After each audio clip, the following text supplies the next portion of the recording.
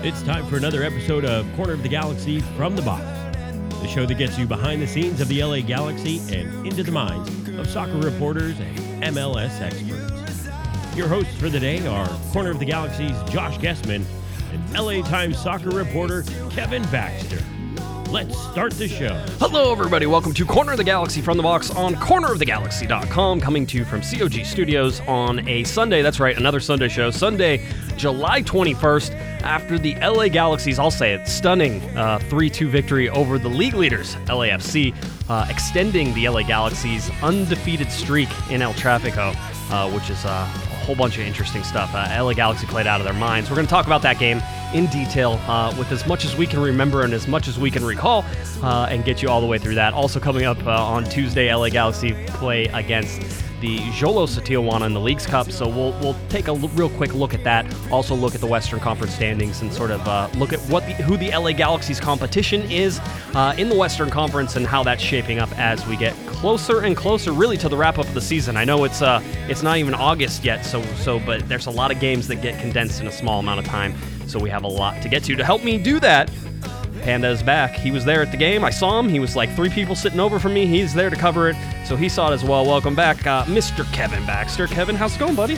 How did you see me? I'm wearing camouflage. Yeah. I was gonna say you and everybody else apparently, or at least a large portion of LAFC's fan group certainly wearing camouflage as well. But the squeaky chair is back, by the way. Oh. I'm still jet lagged from France, so screw it. I'm not dealing with the squeaky chair. It's going to squeak. So okay, that's fine. I understand. Yeah, it's been you've had a tough run so far. You know, it's been a lot of travel for you. You've got to see a lot of really good games though, and I have to wonder how the LA Galaxy LAFC, the first El Tráfico of 2019, how did it stack up in the pantheon of games that Kevin Baxter has watched recently?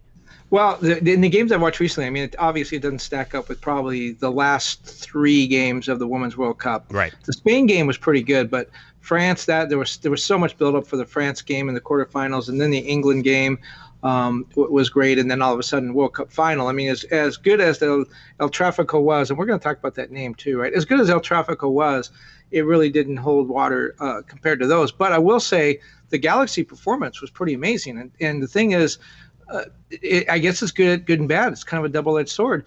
If they can do that against LAFC on a Friday, why can't they do that more often? Because they were playing out of their minds. Yeah. That was the best game the Galaxy played all year. And I think someone mentioned at the post-game press conference, they talked about how they played with emotion and they played with fire and verve and all those things that generally the Galaxy seem to be lacking. I mean, they're a very talented group, and they do a lot of good things well, but you'd never see them for 90 minutes play with that kind of emotion. Yeah, I was going to say, the first 90-minute performance from this 2019 LA Galaxy team, maybe the best continuous game they've played in 2 years. Because you certainly can't say the first El Tráfico was a well-played game by the LA Galaxy. They were down 3-0 before they came back 4-3. It was a really entertaining game, but that game was not played at the tactical level that this Friday night game was certainly played at. So a lot of people said the 1-1 game, the second game at Dignity Health Sports Park, then StubHub Center, the 1-1 game was actually the best game of any of the El Tráficos. I think this one probably passed that one, but of the ones last year, as you know, I did some research into that. We sort of did an oral history of the first El Tráfico, and speaking with Dominic Kinnear and some other people, they pointed out the 1-1 game that the last of the 3 was actually the best played game. Yeah, it could have. It probably was. That was just 2 evenly matched teams at that point. I mean, but coming into this game and setting the stage, I've had a lot of comments from people. I've outside of the very first El Tráfico, the very first one that ever got played, I have not picked the LA Galaxy to beat LAFC at any point. And so there were people calling for me early on in the week, being like, "Josh, you better make sure that you pick LAFC to win, because then everything will get taken care of. Everything will be right with the world." And so I was laughing at that and saying, I was going to pick LAFC mostly, and it was only because of form and everything else. And the Galaxy had played their worst game ever against San Jose. Maybe they were looking past Mr. Bob Bradley and LAFC, or maybe they were looking past the San Jose Earthquakes at Bob Bradley and LAFC. Maybe that was the reason. But coming into this, I expected the LA Galaxy to lose by multiple goals. I said at one point, if the Galaxy lose by less than 2 goals, I think it would be a pretty successful game for them. But I agree. Now, watch. You say that, and everyone's going to go, "Oh, Josh, he's a big Galaxy guy." Now, I'm going to say the same thing, right. and I'm going to get beat up on social media for being an LAFC homer. Right. But I my prediction pregame, a couple of people asked me what I thought. I had 3-1 LAFC. LAFC is the best team in the league. I don't think there's any question that. Just look at the numbers. I mean, they came into that game with a plus 36 goal differential. Nobody else in the league even had double digits. They're the best team in the league by far, and they're going to break all the league records for points and goal differential and goals. So, having said that, Galaxy fans shouldn't look at that and say, "Oh, that's an LAFC homer talking." That's the best team in the league, and the Galaxy beat them rather handily because the second goal came 7 minutes into stoppage time. So it was really I said 3-1. I had 3-1 LAFC. It turned out it was actually 3-1 Galaxy, and then the late goal by Vela. You thought he was offside. We can talk about that, but if you buy what I'm saying and say that and agree that LAFC is the best team in the league, the Galaxy beat them handily. Yeah. That's a feather in the Galaxy's cap. That's not an attack on the Galaxy. No. I think you're right. I'll say this too. I said, basically, trying to categorize it correctly is through 20 games, LAFC was the best team in Major League Soccer. I expect that they will continue that. They're in a ridiculously congested schedule we're on right now, which may have, eventually led to the LA Galaxy taking some advantage over them. Although I don't think LAFC played that poorly. I actually think the LA Galaxy played so well it made LAFC look like they played poorly. And we can talk about what Bob Bradley had said and everything else. But just understanding that is that, through the first 20 games, it's absolutely LAFC. I mean, through the first 20 games, Carlos Vela is the league MVP, and it's not even close. And it's probably still not close if it continues the way that it has been going. And this one loss for them wasn't just a blip in the road, which it seems like it's just a bump in the road. That's really what it seems like.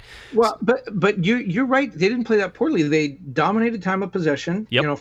They outshot the Galaxy. Yep. That's what they do against everybody. I mean, that's what they are all about: possession and shots. And they dominated, led in both those categories. They also had more shots on target. Yep. So you can't say, "Oh, well, the Galaxy took them out of their game, or they had a poor game, or they didn't execute." They did all the things that they normally do, except Zlatan was there, and he talked about that first goal, and as I look at the replays of that first goal, it was pretty amazing, some of the ball control that he had. But for me, the best goal was the second one, because that was a goal where I thought Jordan Harvey had really good position. Yes, it was an amazing cross from Polenta, but to me, that was just Zlatan saying, "I am going to score this goal. No one is going to stop me." He went over the top of a good defender, headed the ball perfectly, met it at exactly where he had to at the high point, put it past Tyler Miller, who's a very good goalkeeper. That goal to me was the goal of the game, because it was just desire. Zlatan had to have that goal, and he wasn't going to be denied. The first one was an amazing goal tactically, but the second one was just, "I am going to score, and you are not going to stop me." Yeah, let's go. Let's start with whenever we arrived, at the stadium. I'll start. I got there before you. They actually opened the way before. Yeah, I was stuck. What was I stuck in, Josh? You were stuck in El Tráfico, I believe. Thank you. Yes, absolutely. So anyway, so you were stuck in traffic. I was stuck in traffic for a little while there too. The gates opened at 4:30 for the media, which is about a half an hour earlier than they normally open for what was supposed to be a 7:00 kickoff, but wasn't really. It was a 7:28 kickoff, which I think we told you about on Twitter. So if you followed, we sort of had you keyed up for that, and we're giving you a good idea of when that would actually go. So I got there. I'll tell you, just pulling to the parking lot, around 4:15. Whenever I got there, I could see that everything was already hopping. A huge police presence, a huge security presence. There were cars everywhere. There were certainly jerseys of both sides in the parking lot. Whenever I got there, pulled into a parking lot and sort of went over and waved to everybody on the way in. Met up with some people and then walked into the stadium with Larry Morgan. So got in there, got situated and settled and everything else. And then, as they have to do, as part of the sort of the security protocol that goes on within these rivalry games, Kevin, they have to lead sort of the away fans in a lot earlier than everybody else. So pretty quickly there, some of the stands in three different areas, which I thought was interesting. But in three different areas, the Galaxy were accommodating large groups of LAFC fans and supporters. One in the upper decks in the 200s, which was at the corner. They also had them up above the general admission section that sort of bridged the northwest corner. So northwest corner in the 200s was one section, and then down across the break and onto the grass berm where there were seats there. There was another section, and then over on the southwest west corner, I should have said northeast corner, and then southwest corner, there was a large group of LAFC fans there as well, where you usually see the youth players, the youth tickets being sold in that area on the lower sort of bowl there. And I think the seats, the berm seats, were actually those were that grandstand was put back in for the Chargers. Probably put in a little bit early, knowing this game was coming. But those were the Charger seats for the NFL. I actually thought, correct me if I'm wrong, I thought the attendance was pretty close. I mean, it was 27,088, which is evenly mixed. I mean, Galaxy fans had a little bit of an advantage, but not overwhelmingly so. I thought it was pretty close. I think here's what I think. Here's what I think you saw. I think you saw dark jerseys and counted those as LAFC fans. Maybe. And you could, like, if you were trying to say, oh, well, everybody in white is a Galaxy fan and everybody in a dark jersey is an LAFC fan, then you would do that. I'll tell you, there were a bunch of people who were wearing the dark LA Galaxy jerseys and all that stuff. This is just black t-shirts or just dark shirts. Dark shirts, yeah, whatever it ended up being. This is why I say that I don't think, I would actually lean it more towards 70-30. I would say this, there were a ton of LAFC fans there. Absolutely. It was the best traveling away support that you're going to see. Well, they didn't travel very far. Exactly. That's one of the reasons. But I would say it's like 65-35, 70-30. And the reason I would say that is that when it got loud, so you got to hear from the different goals and the goals that were scored. And so whenever you could sort of hear. So when Carlos Vela scored his penalty kick, obviously a large roar that you could hear. And you're like, okay, I hear that. That's there. When Zlatan Ibrahimovic scored that first goal, that was another just ridiculously high level. So way higher again. So as the Galaxy were scoring goals, I was hearing a lot more from Galaxy fans, and that included the supporters groups at Angel City Brigade. Whenever the stadium actually got in full voice behind the LA Galaxy, it was really loud, and I can't say that's if it's 50-50, it's not going to get that loud. Certainly not for Zlatan, unless LAFC fans were also cheering for Zlatan, which could have been the case too. And they could have been because a couple of those goals were pretty incredible. But let me ask you whether you think that because LAFC fans notably had, they've gotten a lot of national attention from the 32-52 in the standing section, which now safe standing, which now the Galaxy are going to add to their stadium, which the club has wanted for the longest time, and some of the supporter groups did too. The supporters groups, the supporters groups, Angel City Brigade had been lobbying for the safe standing for 10 years. Well, they should have had it. They should have. And I guess my point is, do you think, and I'm asking this to you because I already know what the answer is going to be on social media, do you think that, the national attention that the 32-52 has gotten has helped in that? The Angel City Brigade is now getting finally what they want. They should have had it 10 years ago, but they didn't. Right. And it probably a good thing for the Galaxy because they probably couldn't have bought the Chargers in if they had a safe standing section. But in any case, my point is, I think LAFC has upped the ante a little bit nationally. You see what's going on in Minnesota. You see now the Orlando people and Portland with redoing their stadium and trying to get their supporters groups engaged again. I'm wondering if LAFC had a little bit to do with inspiring the Galaxy fans to get loud and get out there. And if they did, that's great. That's tremendous. But I'm just wondering if they've kind of upped the ante a little bit and made it a competition now. Who's going to be the loudest? Who's going to be the most fervent? What's the best fan group? And I don't remember that a couple years ago. Well, here's what I'll say. I'll say that I think obviously the addition of LAFC to Major League Soccer and in Los Angeles has overall made the LA Galaxy pay way more attention. But I'll tell you this, the fans-wise, I think the fans certainly want to be louder and they want to show up to these games and they certainly want to do it. But I think more than anything, it's made the front office move.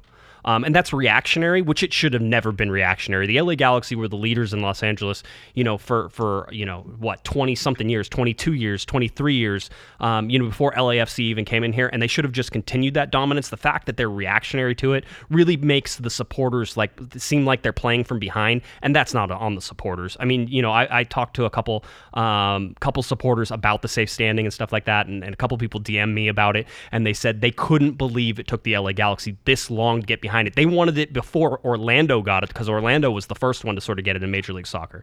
They wanted it before Minnesota got it. They wanted it before LAFC got it. They wanted it before all this stuff. So, I think I think the rivalry in general ups the ante every time, right? I mean, that's really what you're seeing, is that both of these teams don't want to lose to each other, and that means the front offices are extremely petty towards each other, which in some ways I admire, in some ways it makes me just completely roll my eyes in disgust with all these. I sometimes think that we're dealing with adults on a regular basis, and then whenever I see just the pettiness that goes back and forth, it's like, oh, we're dealing with children. Okay, that makes more sense whenever this comes. But I'll say this, that if, obviously both fan groups on both sides of that have really, made this what it is. I mean, you can't walk into that stadium, Kevin, 5 minutes before kickoff when you have, LAFC fans chanting, when you have LA Galaxy fans chanting, when you see when LA Galaxy came out onto the field, Kevin, for warm-ups.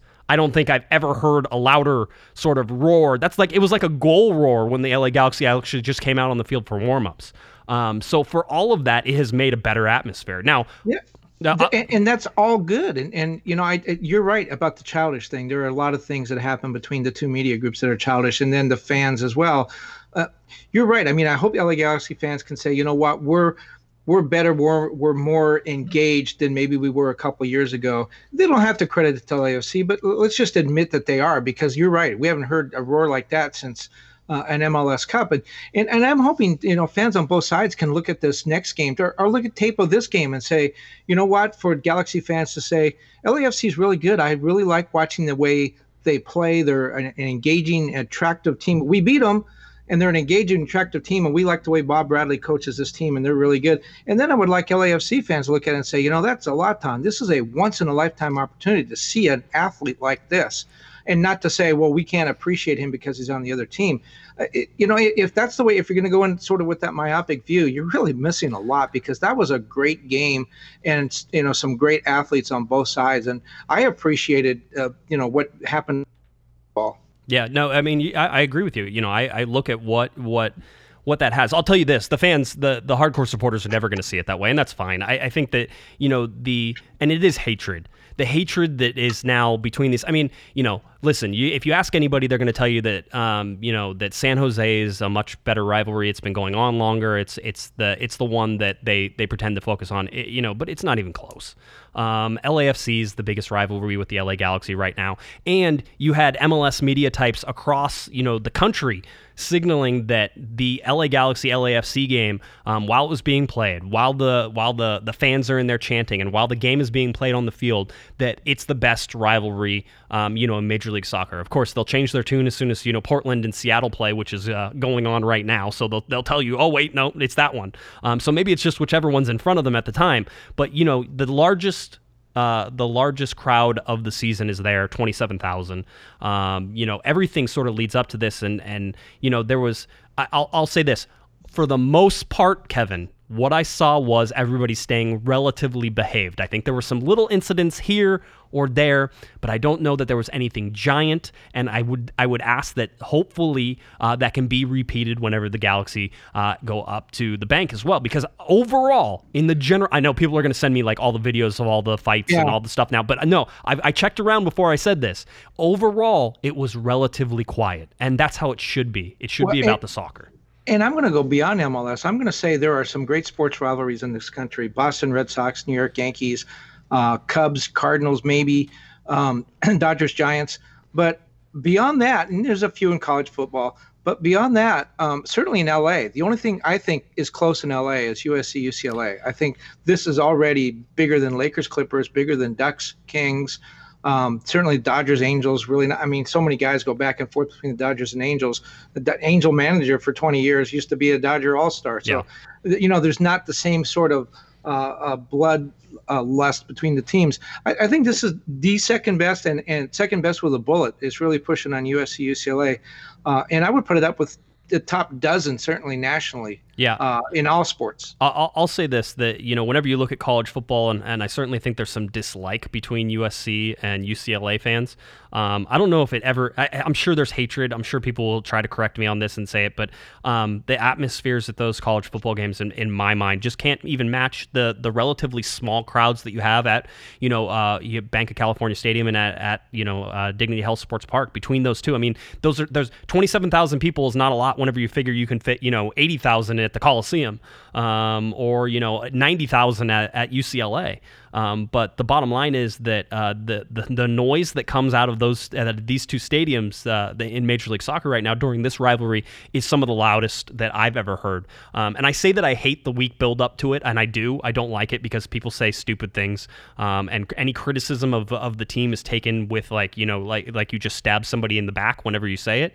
And I don't like it. But whenever I get to sit up in the press box and sort of be able to take in the atmosphere that is happening on the field in front of me, it's a pretty incredible, and I feel pretty privileged to be able to be there and watch that and cover these games whenever they're happening. It's just, and the press box was packed, and it was an electric atmosphere in the press box too. It's that feeling in the press box a lot of times for a Galaxy Orlando game. It was like, okay, let's get started. Let's get this thing over with. The anticipation was electric. It was not quite the level of the most exciting thing I've ever covered is not a Super Bowl or World Cup final. The most intense electric feeling, at least among the media and in the stadium, is before a major boxing match, whether it's Money Mayweather, Pacquiao, whomever. When there's a big boxing match, that's the most electric, and the anticipation. It felt a little bit like that in the press box. Yep. There was this anticipation, and you talked about the Galaxy San Jose. Okay, in my mind, that's maybe not a manufactured rivalry, but it's not the rivalry like this. And the reason is the game was played on Friday. On Monday, people are going to go to work. And Galaxy fans work with LAFC fans, or they see them around town or whatever. You run into these people on a regular basis doing your daily activities. You don't run into an Earthquake fan unless you're driving up to San Francisco. So that's why this one's a little bit different, and that's why I think the USC-UCLA rivalry is so intense, because you run into these people on a regular basis. Okay, so we're at the beginning here. I talked about the LAFC fans coming in beforehand, which again, I didn't see any of them. Yeah. I was gonna say they were camouflaged. They were wearing camo, Kevin. I want to say my little bit on this, okay, which is. I don't like the connotation of it, which is that, they're coming in as sort of like an army or an invading army. I get it. I can get the larger overall picture of it, but I don't like necessarily the violence,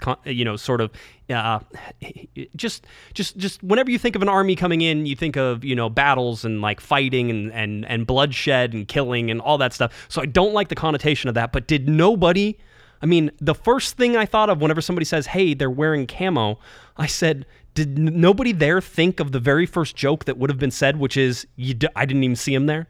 And the LA Galaxy fans picked up on almost immediately, which was, we didn't hear them and we couldn't see them. I don't know where they were. And that's one of the worst things you can do as a supporters group is sort of be quote unquote unseen and unheard. So listen, it's a little bit of judgment here, but it wasn't smart to me. And if you saw it playing on the interwebs as well, on Reddit and the other places like that, there were fan groups across Major League Soccer questioning why you would go away from technically your team's colors. Like we're black. We're black. The Galaxy were going to, the whole idea was the Galaxy supporters were going to wear white. The LAFC was going to be black. I mean, come on. It doesn't get much better than like black versus white in terms of, the hard colors and stuff like that. That's what you want to see is those spy versus spy. Spy versus spy, like all of that stuff. It's just... It was a black and white. It was as clear as black and white. It is all that, though. I mean, that's what it should be, and that's what it was on the field. But then you wear camouflage and you get away from I don't know. It just didn't make any sense to me whatsoever. And I think rightfully they got sort of skewered across, Major League Soccer and the interwebs. Well, let me explain something to you, Lucy. Yeah. My colleague, Helene Elliott, who was there, the Hockey Hall of Famer, by the way. Yes. Kudos to Helene. My teammate in France, by the way, she came over for the knockout stage. So anyway, Helene came out to write about El Tráfico, and she was doing a crowd story, and she actually checked into this. And I agree with you for all the things you said, especially as a pacifist, the idea of showing up in military garb to a sporting event kind of rubbed me the wrong way. But Helene checked into it, and what she found out is that the supporters from LAFC, their theme of this game, and they have themes for different games, but the theme for this game was a call to arms. Uh-huh. And the idea of the military garb was they were invading enemy territory.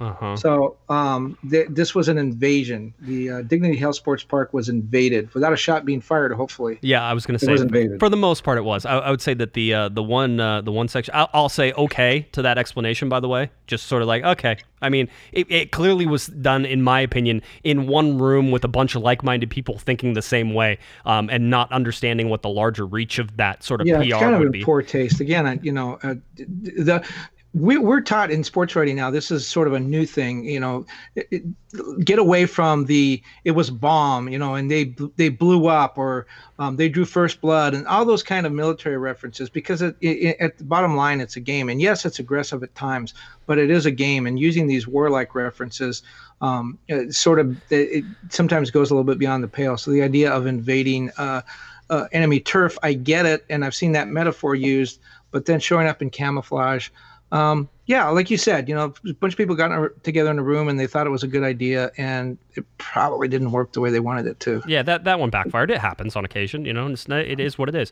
The other sort of part of this is that, we talk about the pettiness between the two clubs and just sort of how they act, and I actually a little bit tip my hat to the LA Galaxy for this one. I'm gonna give you the complete sort of breakdown of exactly what it. So that upper section, in the 200s that sit on the far sideline and up in that northeast corner, that northeast corner there is all metal stands, right? They put seats in there, but the stands themselves are all made of metal, and so they're loud if you go up there and you beat on them and you do a whole bunch of things. Well, the LA Galaxy wanted to be especially sure that LAFC fans were safe, because if anybody's ever spilled beer on the metal there, Kevin, it can be slippery.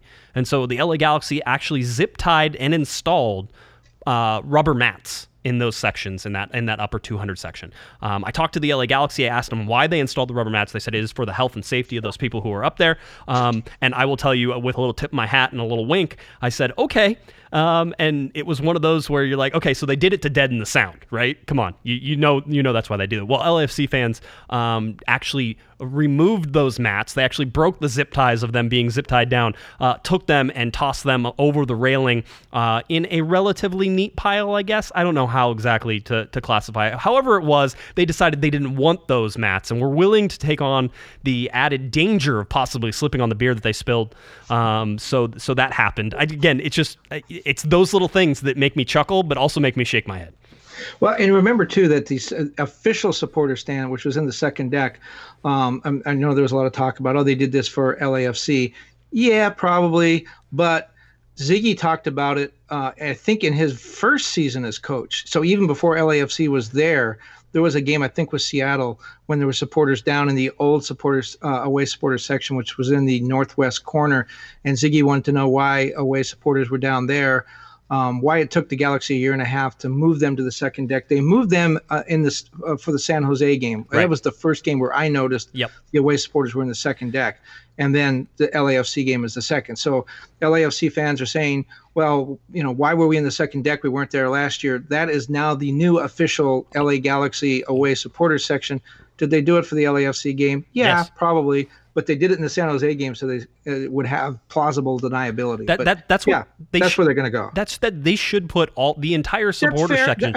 I don't disagree with that, right. But I do see both sides. I do see the Galaxy saying that's where you need to be, and I do see LAFC saying, hey, we weren't there before. Yeah, absolutely. All right, so almost 30 minutes into our show, we are now ready to talk about the starting lineup, Kevin.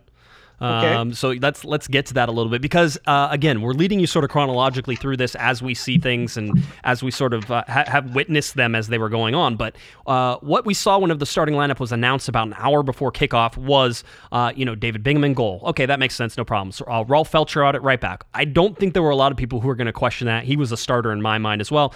Daniel Steres in center back with Pipo Gonzalez, and then you had Diego Polenta on the left side coming back after he was suspended with yellow cards. He got a break last week. Then you had Corona and Jonathan Dos Santos in the midfield. Again, nobody's surprised. Nobody's questioned anything. You saw Fabio Alvarez playing at sort of the tip of that triangle between those two. You had Uriel Antuna out at left side, and you had Zlatan Ibrahimovic up at top. Now, The one question everybody had, or at least I was assuming, was that they would start Boateng and Antuna maybe would be on the right side and Boateng would be on the left side, and they could use that speed to their advantage because LAFC is a very quick and speedy team, and perhaps they could use those two speeds to just sort of negate that speed. Instead, what we saw was 17-year-old Julian Araujo playing in a right midfield spot, which immediately, Kevin, had all of us asking, but where is he really going to play? That was sort of, there was buzz around that move. That was the one move that everybody was sort of talking about and saying, okay, that doesn't make 100% sense to us right now. What is Guillermo trying to do? Is that a pretty fair description of that? Yeah, but remember, he also picked up his first MLS assist in the 8th minute. Well, hey, listen, don't start jumping ahead. I'm just talking about what we were talking about before they kicked off, which was, I thought maybe Araujo would come back and play as a fifth defender. I thought they would go with a 5-man back line, and that wasn't really where he was going to play, and it was sort of this staggered 4-1-3, or 5-1-3-1, and I was like, wow, the Galaxy are going very defensive. I thought that, and Larry Morgan, who was sitting next to me, said that, well, maybe Araujo is going to roam around and possibly cover Carlos Vela, and do that, and maybe man track him and a whole bunch of things. So there was all these questions, and I tweeted out before the game started that Guillermo Barros-Schelotto is taking a risk by starting Julian Araujo in that position, because if it works out, he's a genius, which, hey, you can be a genius whenever you do that, and if it doesn't work out, you're a fool, because why did you try something in the biggest game of the season for the LA Galaxy so far? Why did you try that in this particular way? Well, my thought was that perhaps they were going to go to man marking, and so they wanted the extra defensive player. I think you were the one that mentioned perhaps he gives cover to Rolf Felcher since they're on the same side, allows Rolf to push forward, and then you have someone to pull back. But all those reasons, I came to the same conclusion that you just did, which is, wait a minute, my philosophy on this is, when you're playing another team, a really good team, don't change what you do best. Don't adjust to them. Continue to do what you do best. Because if you say, hey, look, 19 out of 20 times, this is the way we're going to play because this is how our personnel works best. But for this game, we're going to change things up.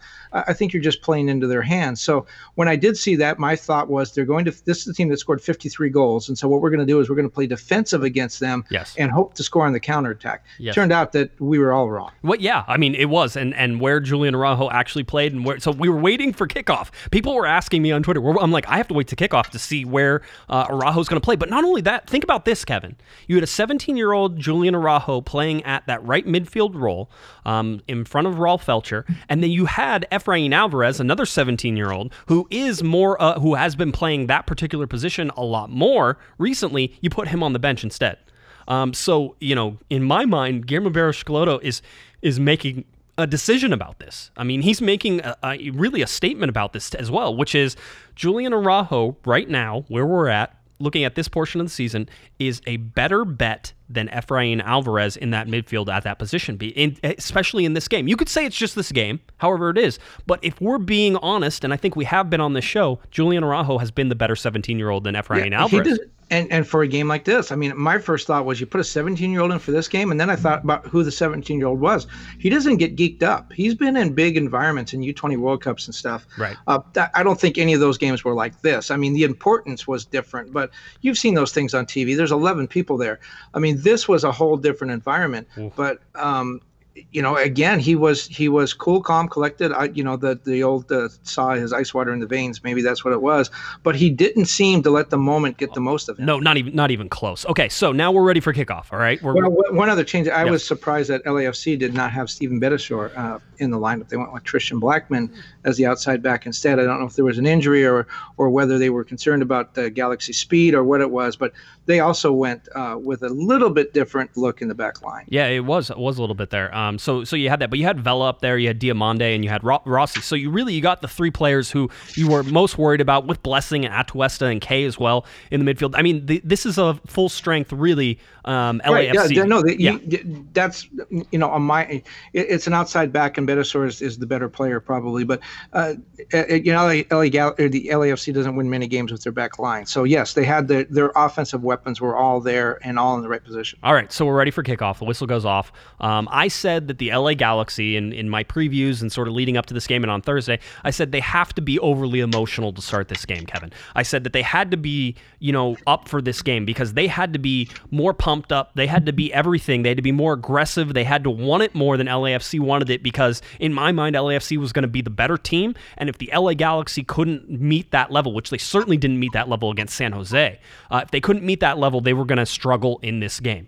So what do you see whenever it first opens up? In the second minute, you had David Bingham, who after a Fabio Alvarez giveaway in the center of the field, LAFC quickly attacking, Vela out on the right-hand side, eventually gets pulled out in that way. David Bingham comes off his line in order to cut off any angle, and it's sort of a little bit of a scramble there, and Vela does what Vela does, which is put his body between him and the ball, and David Bingham fouls him. Yes, it was a foul. The only question on that, in my mind, was whether or not Vela was offside on the initial ball that sent him in, and whenever I saw a freeze frame of the backside, it looked like he was onside. It was really tight. I got asked by players after the game whether or not he was onside for the first one. I said yes on the first one and no on the second one. So they were sort of like, man, the first one seemed like he was offside too. I'm like, if you see a freeze frame, you're going to see he's on. And Marufo never even asked for a replay. He pointed right to the spot and didn't even. I don't know if the fourth official called down and said take a look at the replay, but I didn't see any delay. I didn't see him touch his ear set. I didn't, the headset. I didn't see anything. I saw him point to the spot immediately. He knew what the call should be immediately. Yeah, the only thing for VAR to check there was two things that they could have checked. The only thing, in my mind, looking at the contact on the play, you were like, okay, that's a penalty enough for me where you're not going to call the penalty back for the contact. Bingham touches him. It's there. Okay, so that's a penalty kick. But the only question was the offside call. Once I saw the freeze frame on ESPN actually up in the press box there and saw it go, you were like, okay, got it. That was that looked like it was onside. So there's really no check, and there didn't need to be a delay because everything had progressed pretty quickly. So they did check it. I thought VAR was going to look at it a little longer. They probably didn't need to once they saw where everything was, and they were like, okay, close enough. Go ahead and play. So and let's look at this. Vela scores the goal. Right. LAFC leads 1-0 in the second minute. In 3 of the 4 El Tráficos, Vela has scored a goal in the first 7 minutes of the game to give LAFC a 1-0 lead. So this is exactly, and LAFC hasn't won any of those games yet. So I don't know, in a sense, is this where the Galaxy wanted them? Is this what they need to, so they sort of need to get punched in the jaw before they wake up? But whatever, for the third time in 4 games, Vela gives LAFC a lead in the first 7 minutes. Yeah, so it's there. I mean, the worst start you could ask for an LA Galaxy fan, maybe, I don't know, it seems to always work out for them in these games. But really, you shouldn't be allowing the first goal. The LA Galaxy were 1-7-0 leading into this game when allowing the first goal. They're now 2-7-0 after the win. But all of that is there. But I'll tell you this, that as soon as the goal was over, as soon as that happened, the Galaxy started with the physical play. The Galaxy end up with 19 fouls and 5 yellow cards to LAFC's 9 fouls and 3 yellow cards. The LA Galaxy were out to out physical and really try to dominate the space that they were in. That really leads to them winning a whole bunch of duels and winning the second ball. And Bob Bradley said it afterwards that the LA Galaxy didn't have possession of this game. Possession, as Kevin, you've told. In fact, it's a 15% swing. LAFC has almost 60%. The LA Galaxy have a little more than 40%. Whenever you look at it, 41.7 to 58.3 if you want the exact numbers.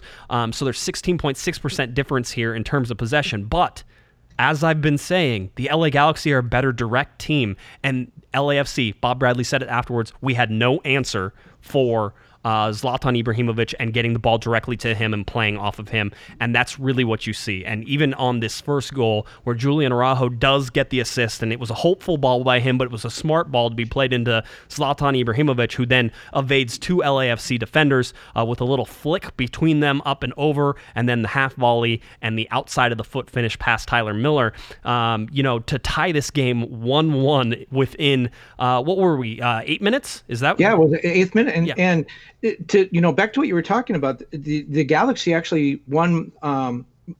They won more duels. They got outpossessed, but they did win more duels. They won more 50-50 balls. It was narrow, and with Zlatan, remember against San Jose, 0 shots on goal. He was very critical of himself last week for that. He said, "How do you think I feel? And I'm a striker. 0 shots." This time he led the team. He led both teams. He had 7 shots, and I think 5 of them on goal. Yeah, I mean, and we have to even mention that even before the goal went in, that the LA Galaxy forced a three save by Miller that really should have seen the LA Galaxy go up. I mean, Fabio Alvarez had a header that probably should have gone in, but Tyler Miller had to make a great save. So Tyler Miller was under attack, and all of those stats that sort of point to maybe this game being a lot more even than it was doesn't pass the eye test whenever you go back and when you watch this game or whenever you watched it in person. LAFC looked dangerous, and I think Guillermo said, hey, it was sort of a good game. When LAFC got the ball, they looked dangerous on the attack. You sort of had to watch it. But whenever the LA Galaxy got the ball, they were also dangerous on the attack. In fact, they were more dangerous on the attack. And so going after and creating those chances and doing those things is really, and you have to point at the physicality of this. You have to point at the LA Galaxy really out sort of pushing and being that physical attacking way. So you saw this. You had Zlatan with his first goal, which was that sort of technical goal, Kevin. I mean, it's so technical. That goal, I'll tell you right now, was more technical than the one that he scores from, just inside of midfield in the very first El Tráfico that ends up going over Tyler Miller's head with the long range shot. It's way more technical than that. Just able to bring that ball down, a bouncing ball that wasn't exactly put in the perfect spot. But Araujo ends up getting the assist. And I'll tell you right now, if Sebastian Lletget is in that position, Kevin, that ball doesn't get played up over the top like Araujo put it in. It was just sort of a smart way to sort of do that. So in my mind, all of these things sort of lead. So now the momentum's there, but it's hard to remember back. But there were a bunch of chances on both sides there. The Galaxy dominated really the half, but if you go in and look at the possession, they never dominated that possession. But at halftime, this game is 1-1, Kevin. This is not a runaway, even though the LA Galaxy maybe could have scored 2 or 3 goals in that first half. This was not a runaway. It was 1-1, and you sort of felt like Bob Bradley was going to go into that locker room at halftime and make an adjustment to get away from, the physicality of the players that the Galaxy were going for. Yeah, I never saw him make an adjustment of who was marking Zlatan. Correct me if I'm wrong, but the last goal, Zlatan had a ton of space on the header. It was just Jordan Harvey there. Yep. And he has Walker Zimmerman, who's taller and better in the air. I would have expected him, especially when you saw how Zlatan was manhandling the defense. I would have expected a double team. Yeah, that leaves somebody else open. But what are the chances that Antuna is going to beat you as opposed to Zlatan? Yeah. I take my chances with somebody else and I double team Zlatan, and that never seemed. I didn't see that happen. No, I mean, they were sort of switching off and trying to cover him. They don't have anybody who could physically cover him. That wasn't going to happen. So you got this physical, you got the chippy nature, you got these fouls that are going on, and Zlatan. By the way, that happens with every LAFC game. That's the book on LAFC. That's how teams across the league have decided to play them. So the Galaxy obviously did a good job in scouting. How everyone else has played them hasn't been super successful for a lot of other teams. It was on this occasion, but that's kind of the book, LAFC, to try to rough them up a little bit, knock them down, take them off their game. Right. Yeah. No. I agree with that, and it is. There's some tactical reasons that I can get into here in a little bit. I want to get to it to sort of say what I saw in the tactics and why, in my mind, Guillermo Barros-Schelotto, a guy who has been criticized for his tactics throughout this season against a bunch of Galaxy fans, is coming in totally outcoached Bob Bradley in this game. We can talk about the little matchups that you see and what they were able to do and how that ended up, providing what was the best sort of performance. For me, the third goal from Zlatan Ibrahimovic, though, is the most dangerous one in terms of if Zlatan is this motivated, and I've certainly questioned whether he's been motivated enough with the LA Galaxy, but if he's this motivated, again, the 1-2 passing into space, he finds just a little bit of space, ends up hitting a ball, launches Latif Blessing almost into the stands after the shot, which was also just humorous and enjoyable, and Latif Blessing actually went on Instagram and complained about it. I would think maybe you'd just be quiet about it after that, because that was, again, just pure dominance from Zlatan Ibrahimovic, and this guy was a nice fired up. back heel pass from Fabio Alvarez too. That was really pretty. And that's the thing. Fabio Alvarez started this game in a really bad spot, Kevin. He did not play well probably in the first. Bless you. Are you okay over there? Oh, yes. Okay. That was just a little cough. Okay. Sorry. I should have pressed that. I got this little cough button. Yes, you do. You can press it anytime you want, by the way. That'll work. Anyway, so... You the chair? The chair squeaking. Yeah, well, we'll see. We'll see if everybody also comments on the chair. But no, whenever you see, Zlatan Ibrahimovic, who was fired up for this game, there's multiple incidents of let's see, after the first goal scored, Zlatan runs over and celebrates right in front of Bob Bradley. right in front of him, which was great. Again, this is what Zlatan does to get fired up. This is what he talked about the heat in the stadium in terms of, the atmosphere of the stadium and how it drives him. I asked him afterwards, and he said, I brought the heat. I brought the heat myself, and I think I did a pretty good job. That type of thing. And he did provide sort of that emotional lift for the LA Galaxy. But for a guy who you question why he can't play like this all the time, I think the answer is always that he's 37 years old. And that he probably can't put in a performance like that every single game. But what he was able to do on this night, and by the way, a total team effort from the LA Galaxy. We're not minimizing that, and I want to talk about that more as well. But what he was able to do on the night is something that I don't think there's any other player in Major League Soccer that can take over a game like that. Carlos Vela is great, and he's going to end up being the MVP of Major League Soccer, but he doesn't have the physical dominance a lot of times to take over a game the way that Zlatan Ibrahimovic was able to do to him and his team. Well, Zlatan is the tallest attacker in the league at 6'5". There are some taller defenders and goalkeepers, but he's the tallest attacker in the league. He's the most physical. He's probably one of the heavier players in the league as well, but it's kind of like soccer's version of LeBron James. I mean, he's a guy with a big body that can play power forward, but can also dribble and shoot like a point guard. And that's kind of Zlatan. He has the skill. I mean, he had he scored for the cycle. He had a left-footed goal, a right-footed goal, and a header. But they were all distinctly different goals. In addition to the fact that each foot in the head. The first one, as you said, very technical. The second one was just pure brute force. And the third one was, I don't know, smart, being in the right position, space. He could do it all. And that makes it difficult for opposing teams to defense him. Because what do? Do you take away the aerial game? Well, he can play with his feet. Do you take away his left foot? Well, he can score with his right. How do you defense him other than putting two guys on him, and then it's up to whoever is left open to take over the game. But we've seen this before with Zlatan. That this was probably his best performance. But I remember the Orlando City game last year, where every time Orlando City scored, he came back and scored right afterwards within minutes. And the Galaxy wound up winning that game. And it was just one of those, you could see it happening. Zlatan, for whatever reason, in that game, it wasn't that important a game at the time, but Zlatan decided he wasn't going to lose that game, and he didn't. Yeah, and that's that determination. And again, I don't know that you have that determination for every game from him, which is probably frustrating to Galaxy fans, but I don't know if you can expect it from a 37-year-old who really may not be with the LA Galaxy next year if you're sort of looking at I think how Guillermo Barros Schelotto is talking. Guillermo talked after the game though, Kevin, and he did say, hey, it's up to us to build a team around Zlatan Ibrahimovic because he's a great player, basically, in paraphrasing. Well, a couple of things about that. First of all, did you know that his son Vincent wasn't even in the country? His 11-year-old son Vincent was playing with the LA Breakers elite team in Sweden at a tournament. So I found that interesting because of a couple of things. First of all, I went back to Sweden. I guess that's probably fun for Vincent, but also the fact that his kid's now involved with an elite club team in LA. Perhaps Zlatan is thinking about setting down roots, although if you're Zlatan Ibrahimovic's kid, wherever your dad goes, you're going to get to play for an elite team. So maybe that's not that big a factor. But I did write this weekend about the sense that I'm getting that perhaps this is Zlatan's last year in MLS, or at least with the Galaxy. And the reason I feel that is a couple of things. One, he's talked a lot more this year about how frustrated he is with MLS and the level of play. He said that he told ESPN that this is the most difficult year that he's had in his career. And it's been mainly dealing with the level of play. He kind of hasn't got his arms around the fact that all these players are not Premier League level players. If they were, if Boateng could play in the Premier League, he'd be in the Premier League. He's not. He's an MLS. And that's not a knock about anybody here. I'm just saying that's a different level of play.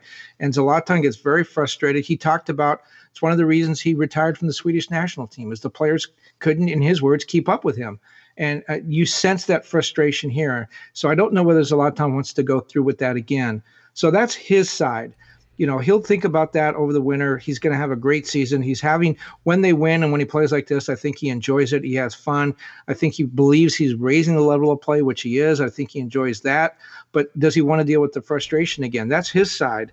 And he talked, too, about how he does want to start a movie career. Right. And he needs to do that at some point before he gets, before he loses the physicality that would make him the kind of actor that he wants to be. On the Galaxy side, it's clear that Dennis DeClosa and Guillermo Barros Schelotto have a vision for this team, and you see them constructing it when they bring in Fabio Alvarez, when they start chasing Pavone. Some of the guys they're bringing in, Uriel Antuna, they have a vision for what they want to play. They want to play an LAFC style, an Atlanta United style. They want a 4-3-3, a pressing and an attacking team. They want to dominate in terms of possession.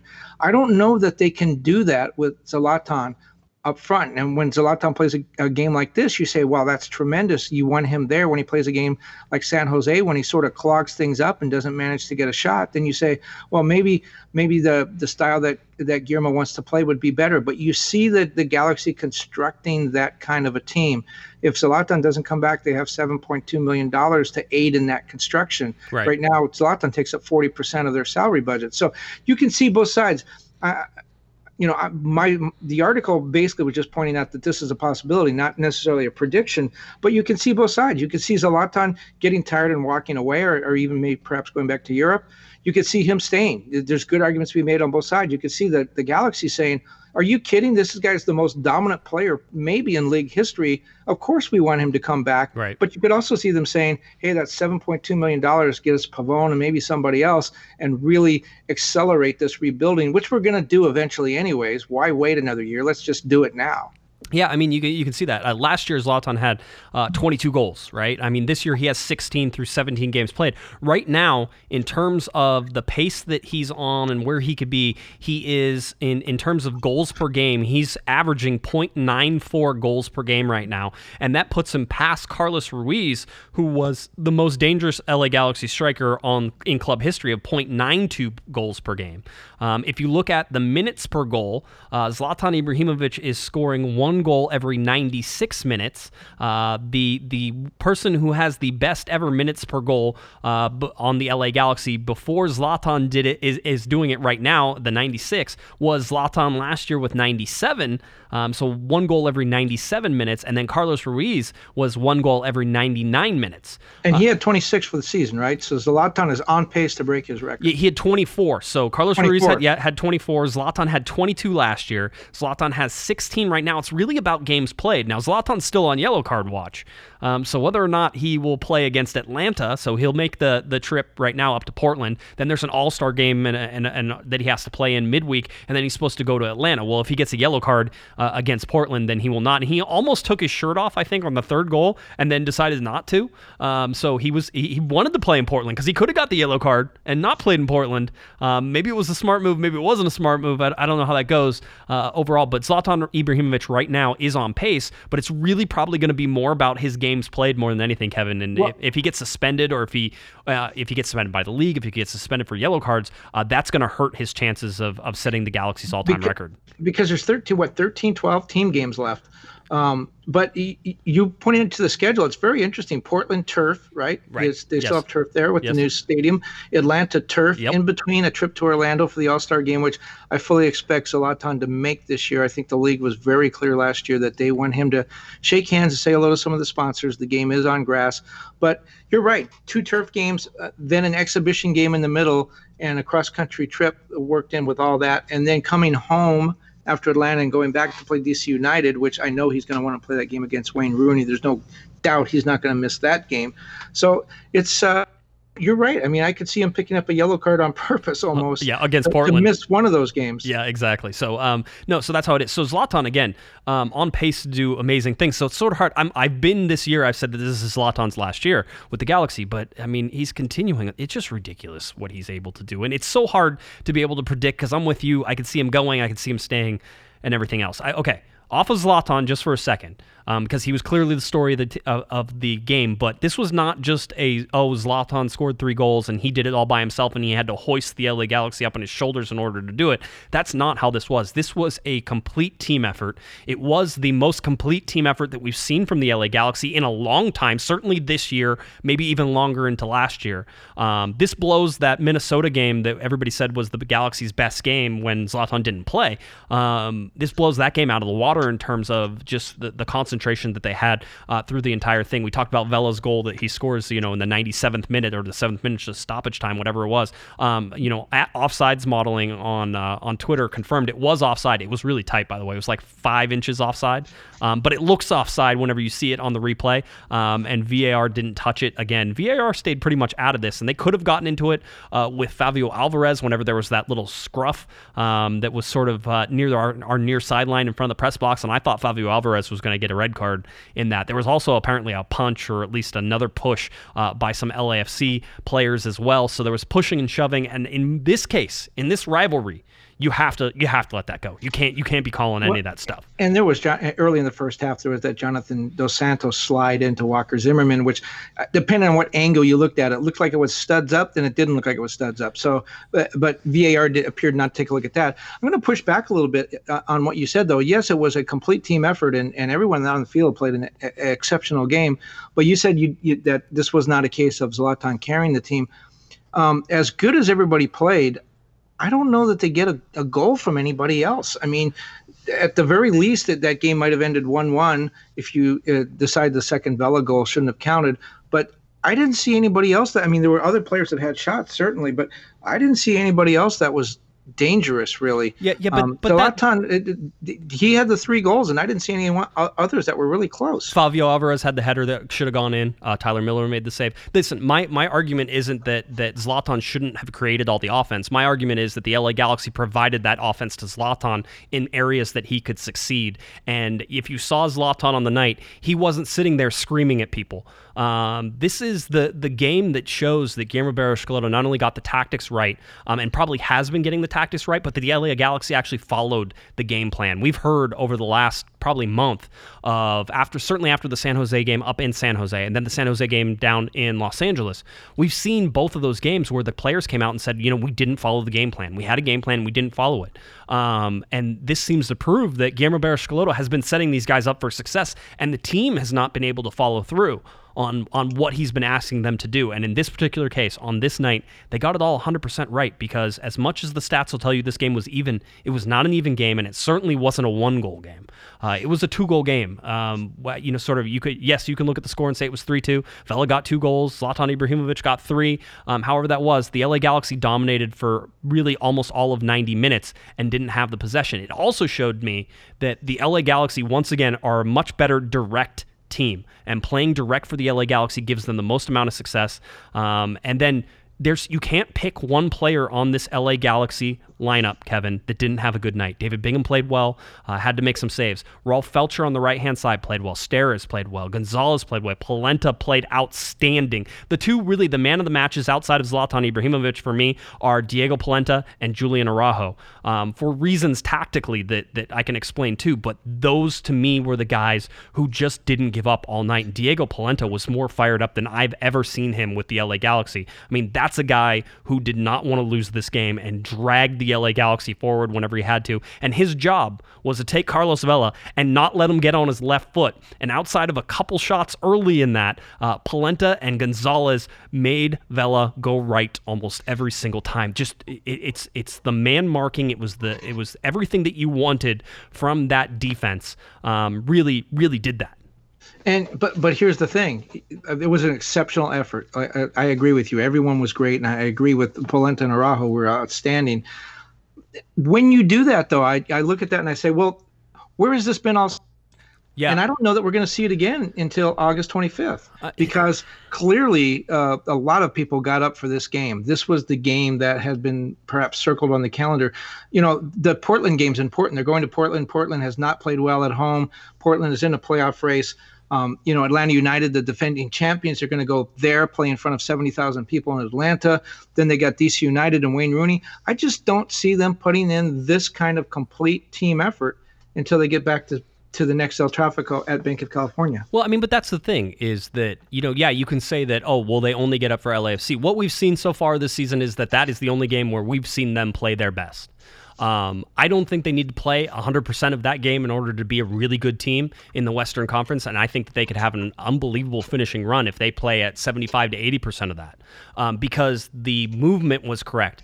You have to hope, if you're an LA Galaxy fan, I think certainly is is the, well, where has that been this whole season? But also, this is the second half of the season from a team that had a bunch of changes to it, that's learning the system that Guillermo Barros Schelotto is trying to put in. All these things. So, I mean, you can say a bunch of things. Is like, where has this team been? I remember a 2014 LA Galaxy team that was losing, I don't know, 2-0 or 3-0 to Colorado in Colorado, and Bruce Arena came back after halftime and says, we're going to learn a lot about this club in the second half, and they came back and won it 4-3. I mean, all of these things are turning points. We have to ask ourselves now, is this a turning point? Did they learn enough? Because the positioning was perfect. There's a really big, important piece to this, and we all know that LAFC plays this high-pressure sort of defense, right, Kevin? They like to pressure the ball. They like to have it turned over inside of the offensive zone, and they had a couple of successes with it, but but for most of the night, the LA Galaxy were allowed to outpass it, and it's a really simple thing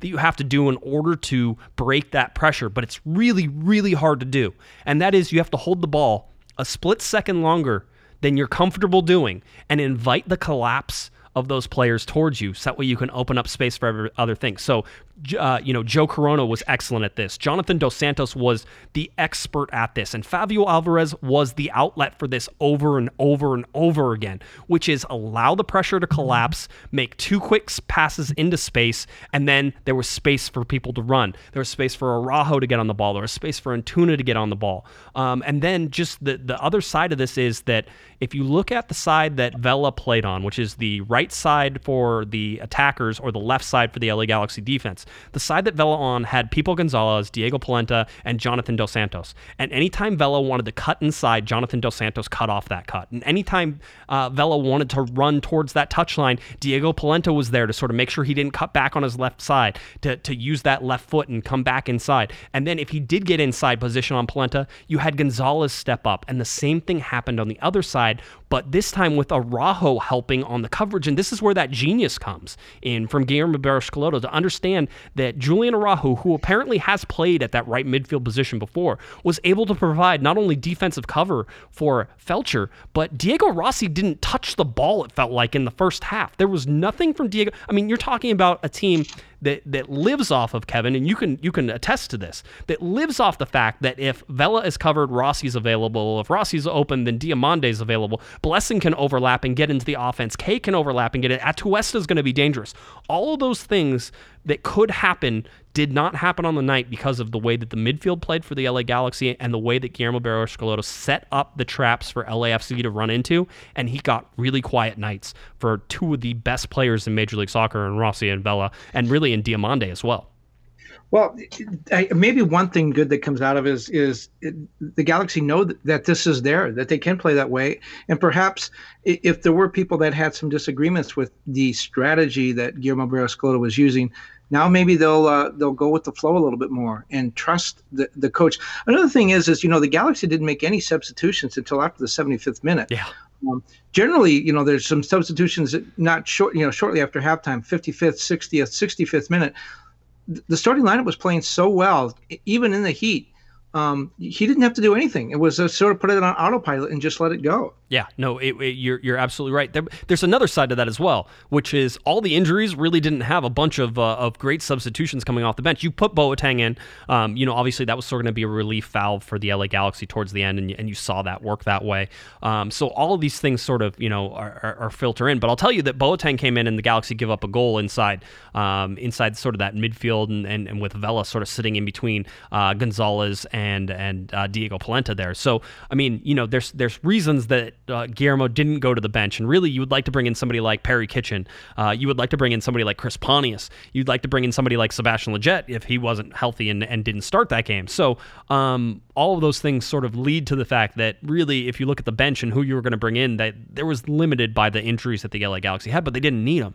I don't know what this means in the large scheme of things for the LA Galaxy. I'll tell you what it means to me, at least right now, is that this LA Galaxy team is perfectly capable of beating any team in Major League Soccer. And if you're a team that has confidence going into the playoffs, it doesn't matter where you go with that team. I think that this LA Galaxy team is good enough, technically speaking, to win an MLS Cup, Kevin. That's what this comes to me, is that level was a championship level on the night. That is the bar that they have set for themselves, and maybe they never reach it again.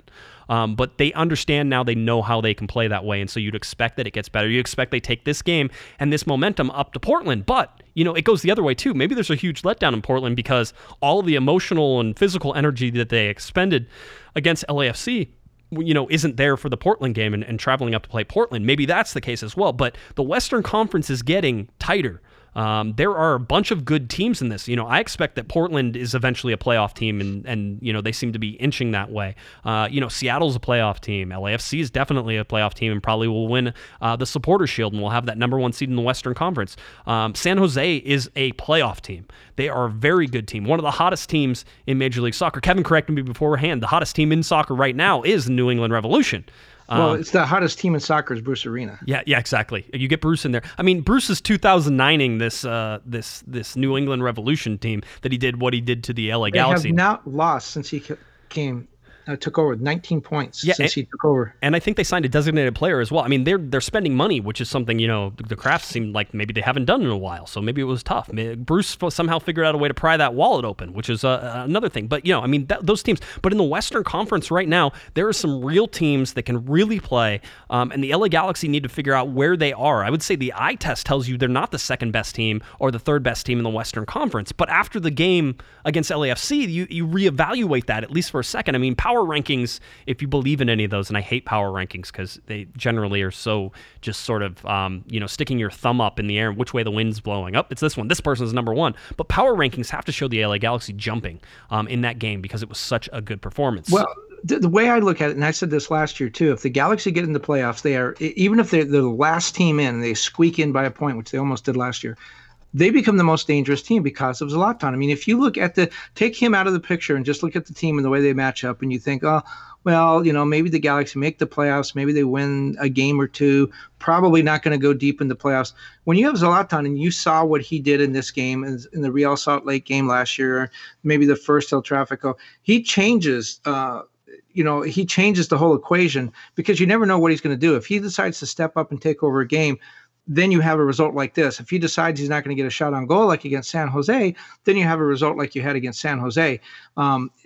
I just think he changes the complexion of the game when he decides he wants to get out there and play, or maybe I shouldn't say when he decides, when he is able to play, when things fall his way, he makes the Galaxy a completely different team. So if they get into the playoffs, and as you say, they may not be the best team in the Western Conference. If they get in as the third or fourth team, they have Zlatan. That changes everything. Yeah, it does, and you're right, and that makes it. So standings as it goes, Seattle, I was sort of waiting to see if Seattle had formed some sort of comeback in their game against Portland, which they were hosting. Seattle was hosting Portland. They lost 2-1. They lost, yeah. So right now, as it stands in the Western Conference, LAFC at 46 points, which, by the way, the LA Galaxy now closed that gap 9 points. It was 12 points, now it's 9. The LA Galaxy at 37 points, Seattle Sounders at 35 points, Minnesota at 34, San Jose at 34, FC Dallas at 32, Real Salt Lake at 30. In my mind, when I look at the teams that are below the line right now, Portland is going to finish above the line, in my opinion. I don't know where that puts FC Dallas and Real Salt Lake, but the Galaxy will have a chance to play FC Dallas here in a reasonably short amount of time, whenever that comes up. So maybe you'll get to see that a little bit. I don't know. Sporting Kansas City might be too far gone in terms of all the injuries they've had. Colorado, while they've improved under Connor Casey, are still, pretty low down there. Vancouver is sort of now a basement dweller in the Western Conference. I don't see them climbing above the line. Houston could possibly climb above the line, but Portland and Houston could possibly climb above the line. So there's two teams that have to see their way out in order for everybody to sort of stay, and the LA Galaxy to stay, in this top group, the top 7 in the Western Conference right now. And I think that if you look at it, the LA Galaxy are a better team than Minnesota United. So I would say that you could say the Galaxy will finish above them. I feel like right now, the LA Galaxy are a better team than FC Dallas, and I feel like the Galaxy are a better team than Real Salt Lake and Houston Dynamo. I think Portland gets in there. I think that Real Salt Lake may be able to stay in there. I haven't watched enough of them lately to sort of do it, but in my mind, the LA Galaxy are absolutely 100% a playoff team right now. And maybe that wasn't something we said, it was a question even. I know last Thursday, it was a question, can the Galaxy stay above that line? If they play with, 80% of what they were able to play with against LAFC on Friday night, this is easily a playoff team, and they might even keep that second spot in the West, because that performance was something we haven't seen from the LA Galaxy, and quite honestly, I don't think the league expected the LA Galaxy to play that well and be that dominant against, quote unquote, the best team in the league. Well, there's a couple of things. First of all, the compacted playoff schedule could work against the Galaxy because, as we just said, their team changes depending on how a 37-year-old striker plays. So if the compacted schedule means that Zlatan is less efficient because he's having to play more games in a shorter period of time, that hurts them. The other thing, though, is the compacted playoff schedule. It's if you are in the lower half of the bracket, you go on the road. And when you look at some of these teams, Seattle is, until tonight, they were unbeaten at home, so they've lost at home. Minnesota's lost just once at home. They have a losing record on the road. Dallas has lost just once at home. They're 3-7-1 on the road. So if Salt Lake City, the same thing. So if you get in a situation where these teams with this great home record, Houston's lost once at home and they're 2-8-0 on the road, they're going to have to play that playoff game on the road, and they're a completely different team. That works in the Galaxy's favor. You talked about the yellow card, though. I'm sitting here right now looking at some video of a play from the end of the El Tráfico where Zlatan went up and elbowed El Morir, the defender from LAFC. And if you saw some of the video, there was an altercation between one of the LAFC assistant coaches and Zlatan after the game that got pretty heated, and that was what it was about. It was about Zlatan. Clearly, if you look at the video, he clearly throws an elbow. Now, whether it's intentional or not, it looks to be intentional. You could argue that it wasn't. In either case, it looks like the LAFC player may have to have surgery tomorrow. He appears to have a fractured bone on the side of his head. I don't know if the Disco will take a look at that and decide that maybe that was suspension worthy. We'll have to see. But just looking at the initial videos that I'm doing now for the first time as we're doing this podcast, it looks pretty rough. I would not be stunned if the disciplinary committee took a look at this. Yeah, I think the Disco might look at a couple different incidents in this. There was a cleat up tackle on Antuna as well that was not even called, or maybe was called a foul, but was not given a yellow card. Now, Antuna is subject to rolling around on the ground a lot, but it was a clear studs up sort of catch that caught him on the foot that was pretty dangerous. There's a bunch of dangerous stuff that happened in this game. I wouldn't be surprised if the Disco sits this one out, but I also wouldn't be surprised if they can't wait to get their fingers into this game. And listen, Zlatan is going to get, he always walks that edge. I'll tell you this, people know that he walks that edge, so you certainly know you're going to get a mouthful from him if you're a coach or you're opposing player and you try to go after him or say anything. He's going to give it back, and that carried through all the way from after the game, Kevin, where we've seen that with Zlatan saying some not so nice things. By the way, was also being sort of yelled at by the LAFC assistant as well, was going after him. So those two were getting at it, and it traveled all the way through the Champions Lounge, all the way back through, and I've seen video of Zlatan still yelling whenever he's going back and walking through basically to the locker rooms where the two locker rooms split and go their separate ways. So, it's, again, we've talked about it before. You get what you get with Zlatan Ibrahimovic. You know the antics are there. You know that he's going to get fired up for these games, and you know he's going to be physical and all those things. So, he sort of made a joke about it. He goes, well, if I don't get suspended anymore, maybe I can score as many goals, in Major League Soccer and really challenge Vela for that. But we'll see. We'll see how that ends up. Well, he is, as you said, he's not a choir boy. He's not going to shake hands and say good game afterwards. He and that's why he's good. I mean, perhaps he wasn't fired up for the San Jose game. Clearly he was for this one, and you see his reactions afterwards. He has said that before too, that he needs to fire himself up. He needs the adrenaline flowing, and you'll see like the Real Salt Lake game where he all of a sudden decided he'd go after one of the Real Salt Lake defenders. There was nothing personal about that. That was Zlatan trying to fire himself up. Yeah, no, I agree with that. No, it certainly is. Again, he just, that's how he is, and we'll see what happens with the whole thing. It was Amro Tarek, wasn't it? Was that the player who got elbowed? I'm also getting. No, it was Mohamed El Morir. Oh, that's who it was. Okay, cool. Somebody tweeted that out. I think that was the reporter who tweeted that out. Anyway, no, looking at that, I mean, yeah, we're gonna have to see what the LA Galaxy do, what MLS does, and again, if Zlatan doesn't make the trip to Portland, I don't think anybody will be surprised, to be honest with you. So anyway, we'll keep an eye on that as that goes. Again, we're recording. That's coming through as we go. I just got sent a text message on it as well, so we'll see if what happens with that. But the LA Galaxy don't get a real good break here, Kevin. The LA Galaxy playing on July 23rd, coming up playing against the Xolos of Tijuana. Listen, this is a Leagues Cup game. We've talked, a little bit about the Leagues Cup on previous ones. I went over some of the crazy rules you're going to see. Look for those ball stands behind the goal, because that's going to happen. So they'll play this game on Tuesday night. It wouldn't surprise me if the LA Galaxy front office says, let's not win this game because we don't need any more games to be played in this. Now, Mike Petke was actually was interviewed about playing in the Leagues Cup because Real Salt Lake is going to play in it, and he said that the organization has made it very clear to him that he is to take the Leagues Cup match seriously. We heard earlier from Houston Dynamo and earlier this year whenever Leagues Cup was announced, and I think you had their coach basically saying, this will be a great game for our USL division guys to call up and get played in this game.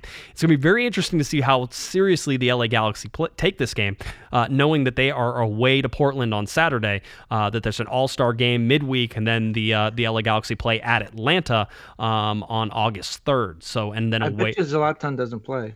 I would hope he was nowhere near the field in this particular game. That's what I would hope. Just in terms of the amount of games that the Galaxy have, this is something I don't know if the LA Galaxy had to play in. There was no criteria for these first teams being picked. They were sort of selected. The LA Galaxy were selected, and they now have to play in this. Next year, there's actual criteria. The first four, there's going to be doubling of teams first of all, but the first four finishers from each conference that aren't already part of the CONCACAF Champions League. So that could reach down to 5, 6, and 7 whenever you see who's in the Champions League and who's not and who's qualified for that and how that goes. So that's what the LA Galaxy have. Again, it's a 8 p.m. kickoff time at Dignity Health Sports Park. This game is, I believe, nationally televised on ESPN. Which is an interesting part as well. So we'll see how the LA Galaxy do. But I mean, this is not a game, in my mind, the Galaxy even want to think about playing with any sort of seriousness. And heaven forbid they should win the game, Kevin, because then they would have to play another game during this congested schedule now as we go along. And I think I don't know if you said it, but we said it before the show whenever you and I were talking. The LA Galaxy have 5 home games left and 8 road games, right?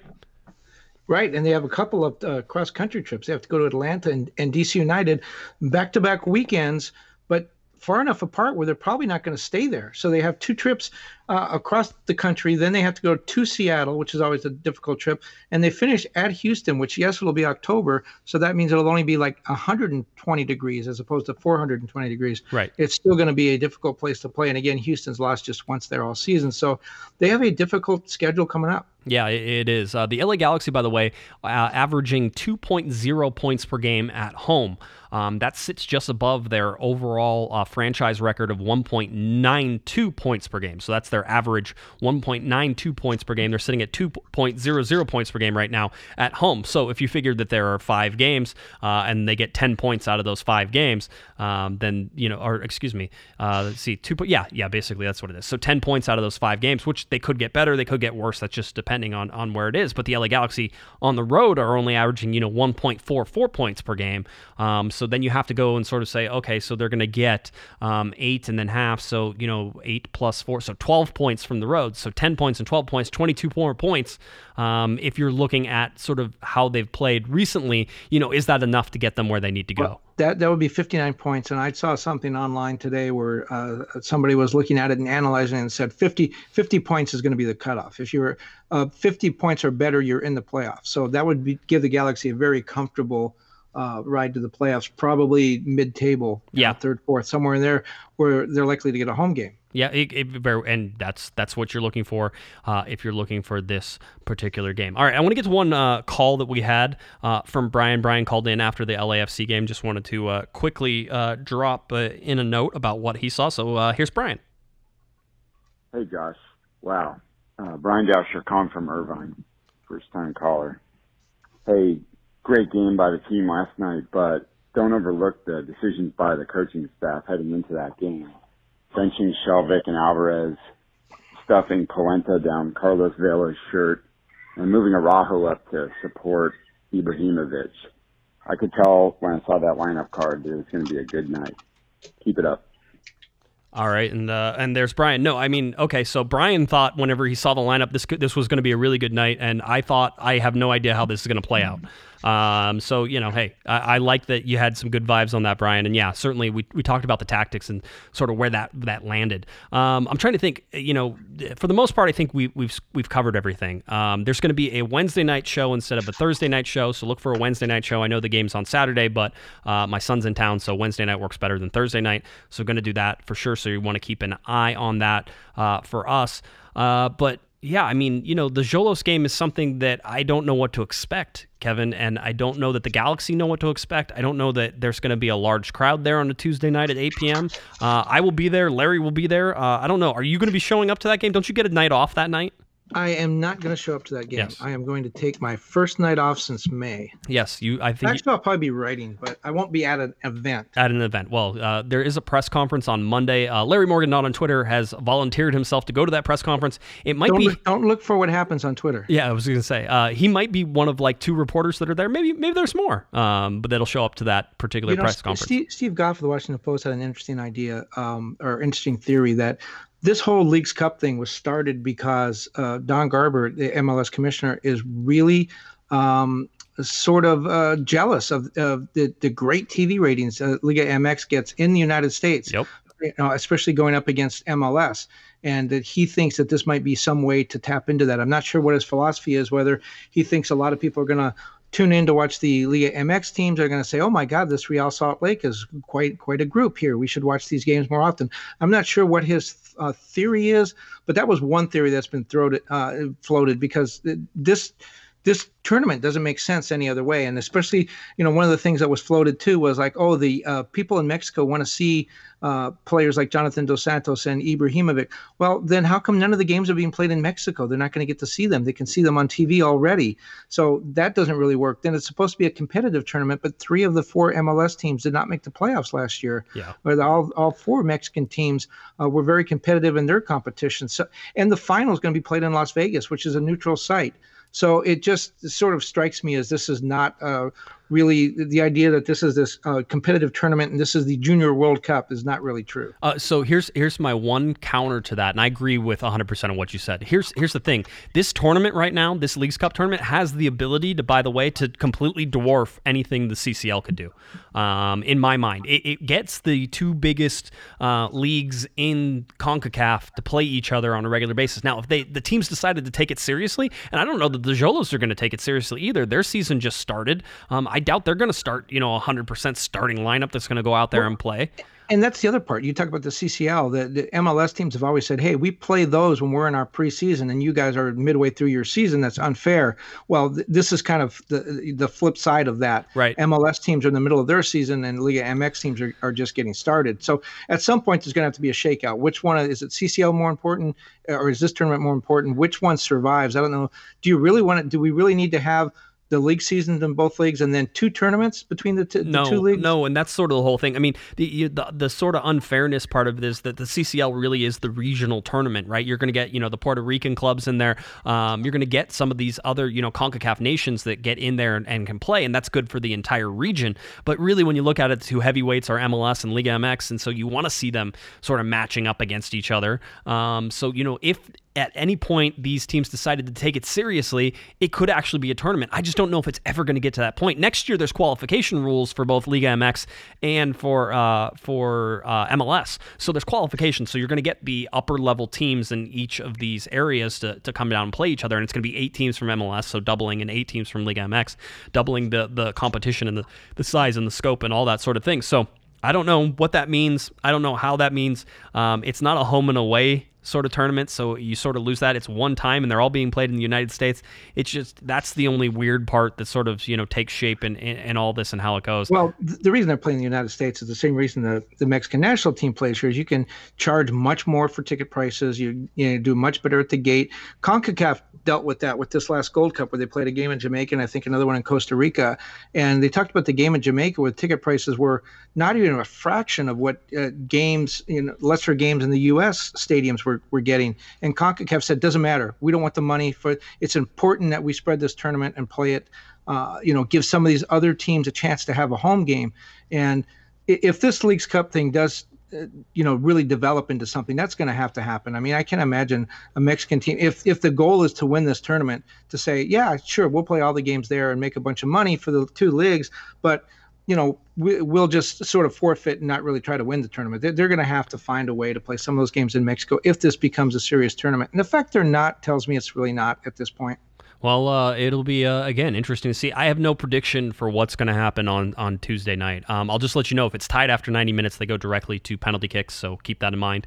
And I think everybody had to buy tickets for this. I don't think people were given tickets for this, Kevin. So I would expect that on a Tuesday night, if there are 7,000 or 8,000 fans there, actually, it could be a lot more than that, because there could be a whole bunch of Xolos fans that come up from TJ for this game. But anyway, Tuesday, July 23rd at 8 p.m. Pacific time at Dignity Health Sports Park. It is the first ever Leagues Cup game for the LA Galaxy, and they'll be playing against the Xolos of Club Tijuana. So save your ticket stubs if this turns into be something great. You might want to tell people you were at the first game. Yeah.